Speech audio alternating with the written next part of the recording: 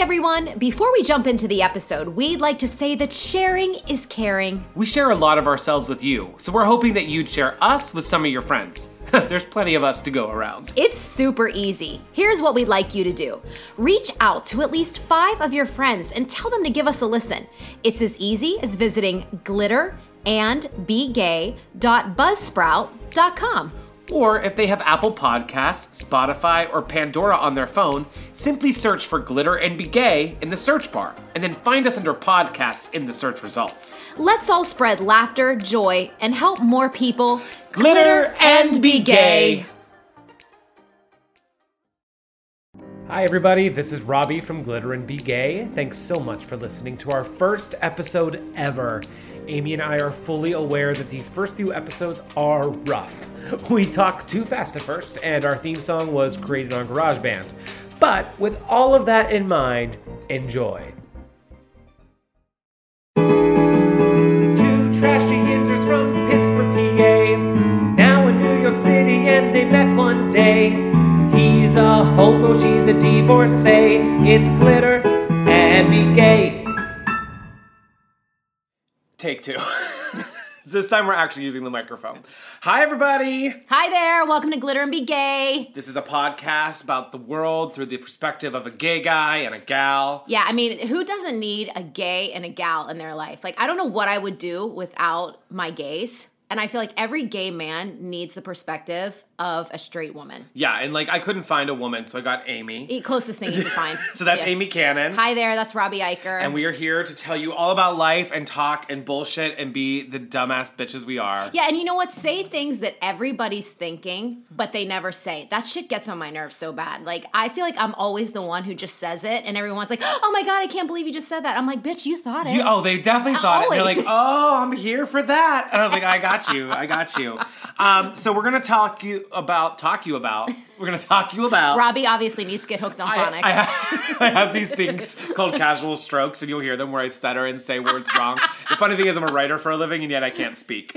So that's fun. We're going to tell you a little about how we met and who we are, because you're probably like, who are these two assholes in my ear right now? And we really want you to feel like invested in us and like you know us and we're your best friends. And you're going to like us, because everybody likes us. Obviously. And if people don't like me, that's a whole thing I have to talk to my therapist about. Yeah, that's a whole nother episode, actually. I need people to like me. Right. So Amy, tell us. So we're both in New York, just so you know. We're actually sitting in Long Island right now in Amy's house. In my living room with this bougie-ass microphone that she got for Christmas. Yeah. It looks like a big black dick. It absolutely looks like the biggest dick you've ever seen. It's so chunky. It doesn't look like the biggest dick I've ever seen. I've definitely seen bigger dicks than this. But it is like staring us in the face. Yeah, which is like, am I getting semi? I could be. So, Amy, tell us how you got to New York and why you're here. I grew up in a very small town called Madison, Pennsylvania. We had one blinking light. We still have to go to a post office to get our mail. Like, when I say this is rural PA, like, there was nothing around. Grew up there, did a lot of theater, very much involved in the arts. Ended up going to college in downtown Pittsburgh for theater. From there, moved to New York. Wanted to be a big Broadway star like everybody else. That didn't fucking pan out. So, so here I am in Long Island. I'm actually a writer, a producer, director, choreographer. I kind of moved to the other side of the table, which, to be honest with you, it's where I feel that I belong better. I do love the stage, but I do like being on the other side of things. And I love what I do for a living. We obviously do the same thing, and I just don't know what else I would be doing if I wasn't doing writing and producing and stuff like that. So now I live in Long Island with my 2 kids and work with you, asshole, every day. Yeah. That's fun. So I'm actually from about 20 minutes, maybe 20, 30 minutes from where you grew up. Not even. One of your teachers was my aunt. Yes. So like this is like all so crazy. We never met though. Never met. Mm-mm. But I grew up in a small town called Greensburg, Pennsylvania. Not as small as Madison. Yeah, you at least had like more blinking lights. Yeah, we had a couple lights. Yeah, I had more cows. We had a couple lights in a Sheetz. And if you've never been to Sheetz. Yeah, you go to Sheetz to take a sheet. You eat Sheetz and you got a sheet. I grew up there, really into theater, and I decided to go to college to also be a Broadway star. Went to NYU here in the city. It was great, and I had a blast. My 20s were a blur of just drinking and debauchery. And then one day I went into audition for this company that Amy worked at, and she taught the audition dance to On Broadway was the song. And I was like, who is this little 5-foot bundle of craziness? And performed with them for a while. In my skin-tight dance pants and my capizios. I was like, she must have wanted to come here to be a Broadway star. Looks like that didn't fucking pan out, though. No, it absolutely did not. Here I am. And so I was a performer, and she was a writer, producer, and director for the company. And then she actually went on maternity leave with her first child, and they called me and were like, Robbie, will you come in and help us a couple days a week to pick up some of Amy's slack? And I was like, sure. Maternity support. I need the money. So I came in and met Amy a lot, and the other people at the company, and then I just never went away. Also, people from Pennsylvania, it's like we always want to stick with our own kind. Like if I knew Robbie was from PA, so like I always pushed to have him in the company just because I felt like he had that hometown pride that I also had. So yeah, we get each other. We're very blue collar, very definitely. work. Grew up on coupons and generic brands. I can pinch a penny. Absolutely. Oh, I can make it happen for pretty much free. Kind of like how we're doing this podcast with no money. Pretty much. But yeah, so now we work together and we have the same job, and we're kind of seen as the two assholes in the company, but everyone wants to hang out with us, which I think is fun. But that's just because we're crazy. Absolutely. But the best thing we learned, over the last few years, Amy went through a divorce and I went through a broken engagement. So we kind of really even connect even deeper on that level and about how much we hate everything in the world. Yeah, like I remember going and hiding in the office, and I would have these, like, as my mother calls them, crying jags. And Robbie would always hear me in like the other office, and he would always kind of protect me. Everybody would be like, "Where's Amy?" "Oh, she had to go for a walk. She needed some air." Meanwhile, I'm laying on the floor of the HR office while he wasn't there. I don't do well with public displays of emotion. Not at all. Amy was bawling like she had I lost both of her children. They were lost in the mall. And I was like, oh my God. And I was like, they're there, patting her on the back. He would put his arm around me and then crack an inappropriate joke. Exactly. I can't be like, I'm not a good person to be like, it's okay. You're like, instead I'm like, listen, bitch, you're fine. Get the fuck off the floor. Get over it. Everything's going to be fine. You've got to write a show. Meanwhile, fast forward about 3 years, Robbie's engagement falls through. He comes in the office, I hate my life. My engagement's over. Who's ever going to love me? You know what it was? First of all, no one loves me. Second of all, it was right before the engagement fell apart. We were doing our walks around the block, where Amy and I would take a walk around the block, and I would chain smoke. We would call it a lap. Do a lap, but it turned into 5 laps. It was the only lap. And I was telling her what was going on in a relationship. She was like, I'm just going to say this is exactly what happened to me, so be prepared. I was like, Amy, you're so wrong. This will never end. Cut to. Yeah. And she's like, told you so. Yeah, so we have like these very parallel lives, but we have very different lives at the same time. I think that's what makes us so unique, is everyone thinks we're so much alike, but we do have very different lives outside of work and our crazy Amy lives here in Long Island in a beautiful home with a lovely backyard, 2 adorable kids. She also has a photography business on the side, run out of here. It's very like a home and comfortable. I live in the middle of Manhattan in Hell's Kitchen in a bedroom, an apartment with like roommates who are in and out all the time, a bunch of gays. So it's just a very different lifestyle. But you also live on like Fat Boy Boulevard. Like you is that because I live there? Is that what you're saying? You literally live by Chick-fil-A, Wendy's. I believe there's a Taco Bell cantina near you. McDonald's. A McDonald's. Chipotle. And they're about to open a Popeyes. Oh my God. The only thing that needs is a White Castle. Do you want to hear about my fat ass? Yeah. We were sitting there and I was like, what are they putting in that storefront across the street? And I can see it on my front window. So I can see through the window to the menu they had put up, and I knew it was Popeyes just from the menu. That's disgusting. Shut up. You love Popeyes No, I don't. I love White Castle. Oh, that's true. You do love White Castle because you couldn't be more basic. Anyway, that's how we met. So now you're going to hear a little more about what we have to say. Ooh, sorry.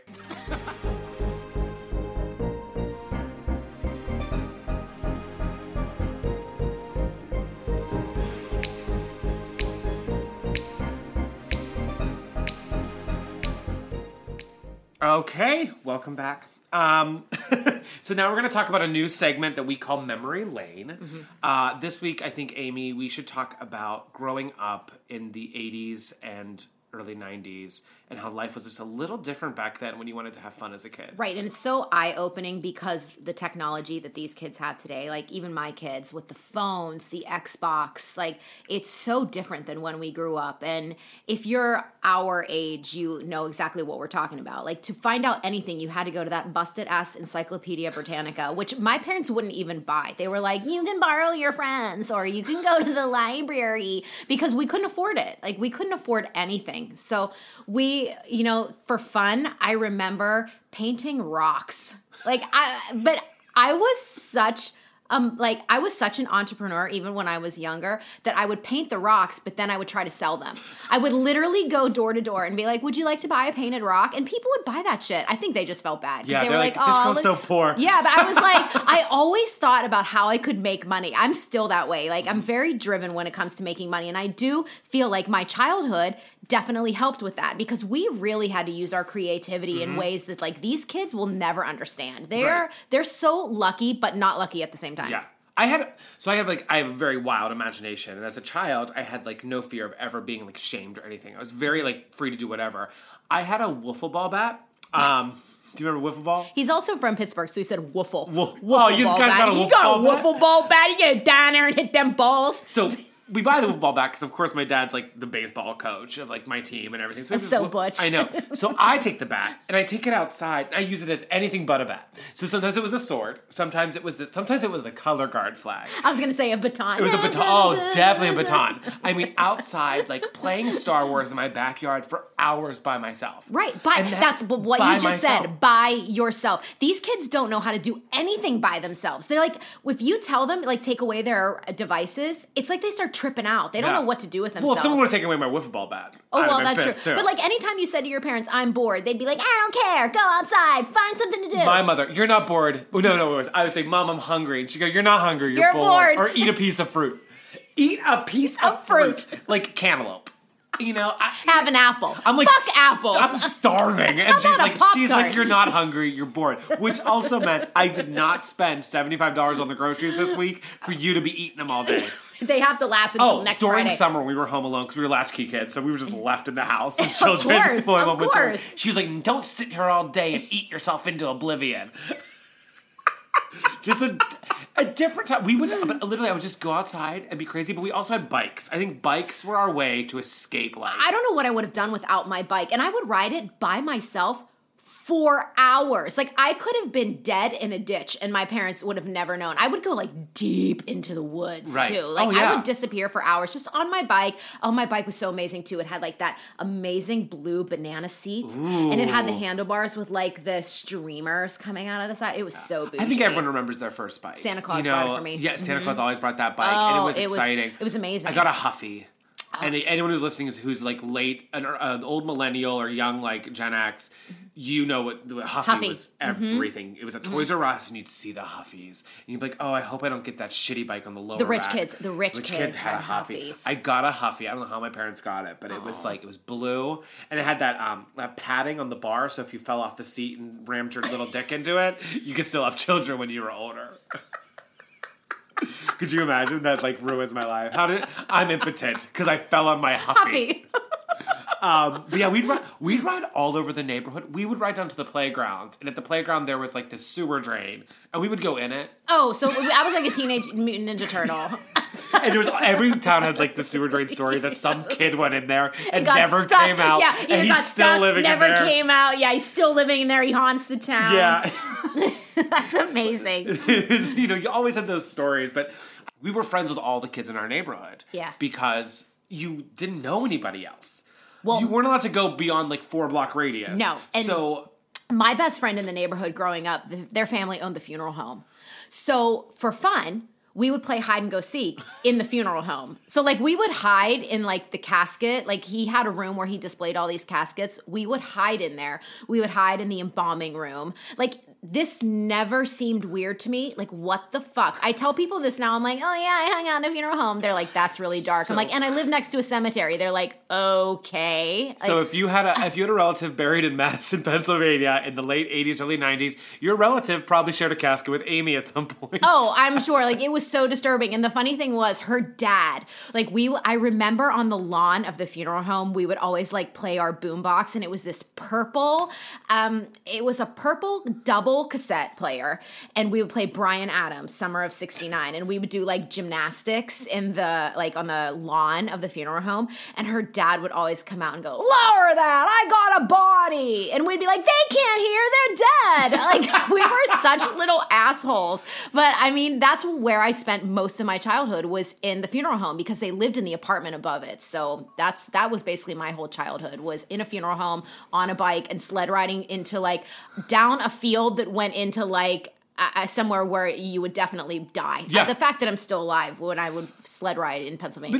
But no one freaked out. Like, when a kid flew off something, No, there was the great bicycle crash of like 1992 when I was a kid, where at the bottom back outside of my house was an alley that went down. Honestly, I'm still picturing you riding a bicycle. I have to be honest. It's not a pretty sight. If you know Robbie, like, I really want you to close your eyes and visualize him on a Huffy right now, because that alone is it's such as awkward as when Kermit the Frog rides that bike in the Muppet movie. You're like, how is this happening? I don't have a center of gravity. I do kind of act like Pee Wee Herman, so it's kind of insane. But anyway, all the kids would fly down this alley, and at the bottom it like rounded up. But you just stop, or you go into traffic. And it was always gravel. Yeah, it was gravel. Every road growing up was always gravel. Rocks everywhere. Yeah. Rocks, and if you fell off, you fell into a dangerous. jagger bush. And helmet? Like, what is a helmet? No, there was no such thing as a helmet. No helmets, no wrist guards, knee pads, nothing. We had nothing. At the bottom of the alley, I got into a wreck with someone, and then my sister's coming and her friends, and it was a mangled, like, it was a disaster. It looked, FEMA had to get called in. Yeah. Kids were bleeding. I was crying. My sister was mad at me for some reason. She was always fucking mad at me, my older sister. And all I remember is, like, after that point, it was like, all right, we can't fly down the alley anymore. It was the first time parents were ever like, all right, you guys got to be a little safer. Yeah. Because, we were But even the concern up. level back then, it was like a 15%. No, wash your knees off. That was what you got. You wash your knees. Is anybody bleeding? You're fine. Oh, simpler times.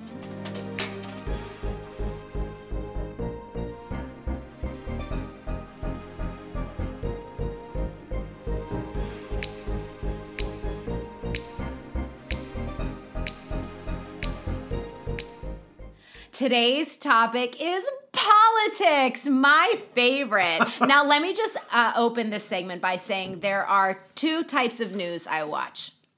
Entertainment news, so E, or the Today Show. That is about the extent of the news that I watch and the amount of politics that I get involved in. Robbie here, on the other hand, a little different. If you know him, many people have said he should run for office. So when it comes to politics, we are on complete opposite ends of the spectrum. I get really into it.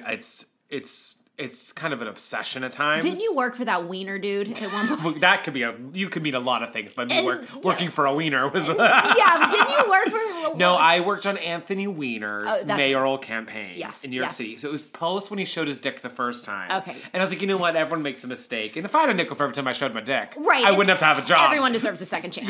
Yeah, exactly. So then we're doing the campaign, and he whips his dick out again. Not like in the office, like online. Okay. Under his pseudonym Carlos Danger. If you remember this shit. Carlos Danger? Yeah, it was his name.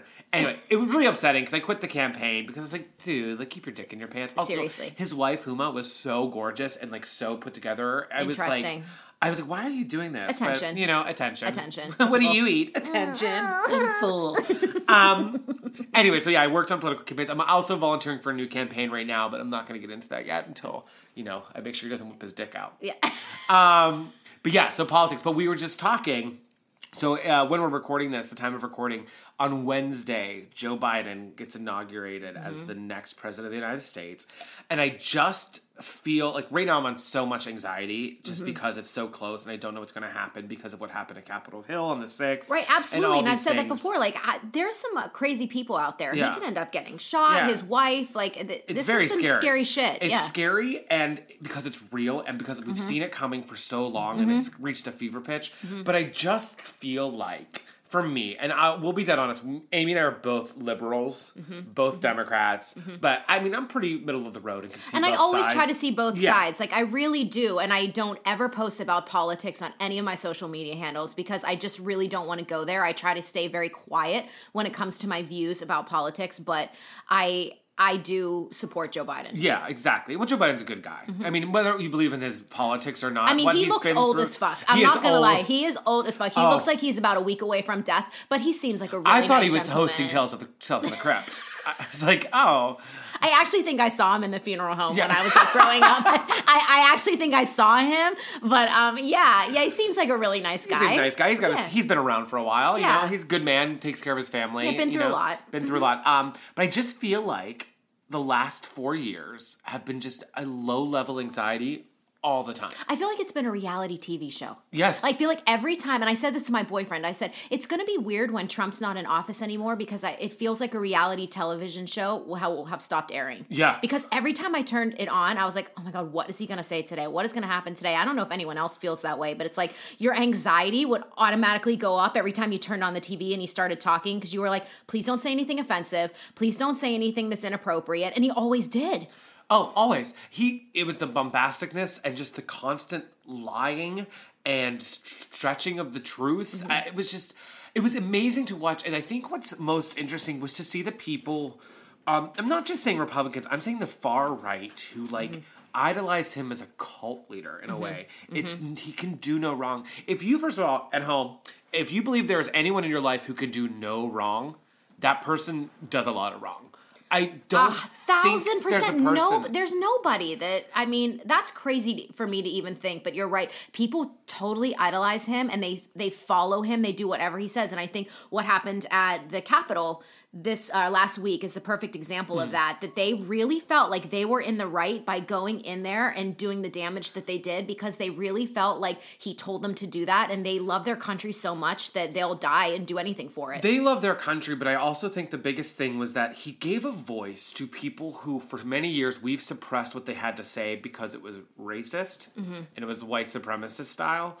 And they, we all have moments. Everyone's a little bit racist is a great song that talks about how everyone has a racist thought from now and then. But most of us know, hey, I shouldn't think like that. That was just me being angry in ways I was brought up. And the ways you were brought up. I think, and coming from a very small town in Pennsylvania, it was predominantly white. Everybody was white. So it was definitely eye-opening to me when I started going to college in downtown Pittsburgh and I started to meet lots of different people, lots of different ethnic backgrounds, lots of different colors, gay guys. Like it was very eye-opening to me. You knew gay guys in high school. You just didn't know you knew gay guys in high school. Yeah, exactly. But if you're like me and you grew up in this environment that was like very narrow, like it's a tough thing to, go into a different type of world where you see a lot of different types of people and not revert back to where your comfort zone was when you were a kid. And as you see these people who are different from you getting ahead and getting better in their life, for some reason you start to feel it diminishes your story and your journey. Right. And I think that made these people angry. And Trump comes along and says the thing out loud that you're not supposed to say that they've always thought. And they're finally someone gets me.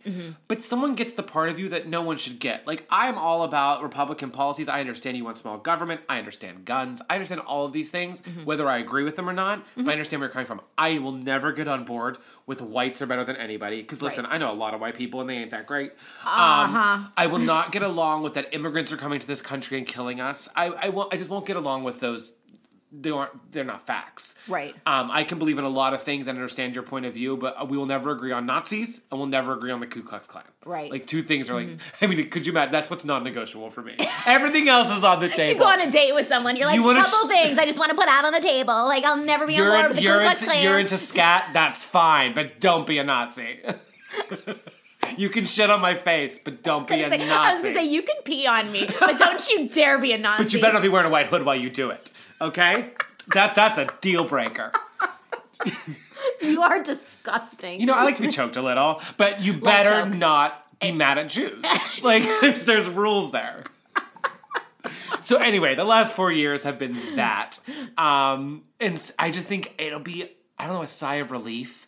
I just want politics to be boring again. I want to be the only person talking about it, like I was for 8 years with Obama, and I was like the only person who come be like, "Do you see what happened?" And then people are like, "No, I don't. I was watching Housewives." Like, I completely agree. I wanted to kind of go back to that entertainment television. It was like entertainment television. People are like, "Well, the news blow it out of proportion." I was like, "But there's a news story every hour." Well, and weren't we just talking about the fact that CNN? You can't even watch CNN anymore because it's just about politics. Like they can't talk about anything else. Politics or COVID. That's it. I'm so sick of both. Intertwined with politics. I'm so sick of both of them. And then you flip back from Fox to CNN, and it's like they're both saying contradictory information. It's like you can't even watch them. It becomes a comedy hour. It really does. I read the news now. It's like my new thing. I just ask you. Yeah, you ask me. I have to look at 57 different sources. Also, the people who like read a headline and then think they know what the story is drives me insane too. So I'm going to tell you at home, if you read a headline on, let's say, Facebook or Twitter or wherever, I encourage you to click on the article and actually read the entire thing, because usually what the headline says is the most bombastic version of that story. COVID was a great example of this. Yeah. One person got one side effect and it was like, new side effect, we're all gonna lose our faces from COVID. I was like, okay, there was like one person in Alaska, they probably ate their face after doing bath salts. Like, calm down. Everything's just so out of control. But I really think, and I'm hoping and I'm praying that come Wednesday, Biden does his first 100 days, which are going to be very intense as with any new presidency. I hope he doesn't have a stroke. I hope he has a stroke of genius. I hope he doesn't.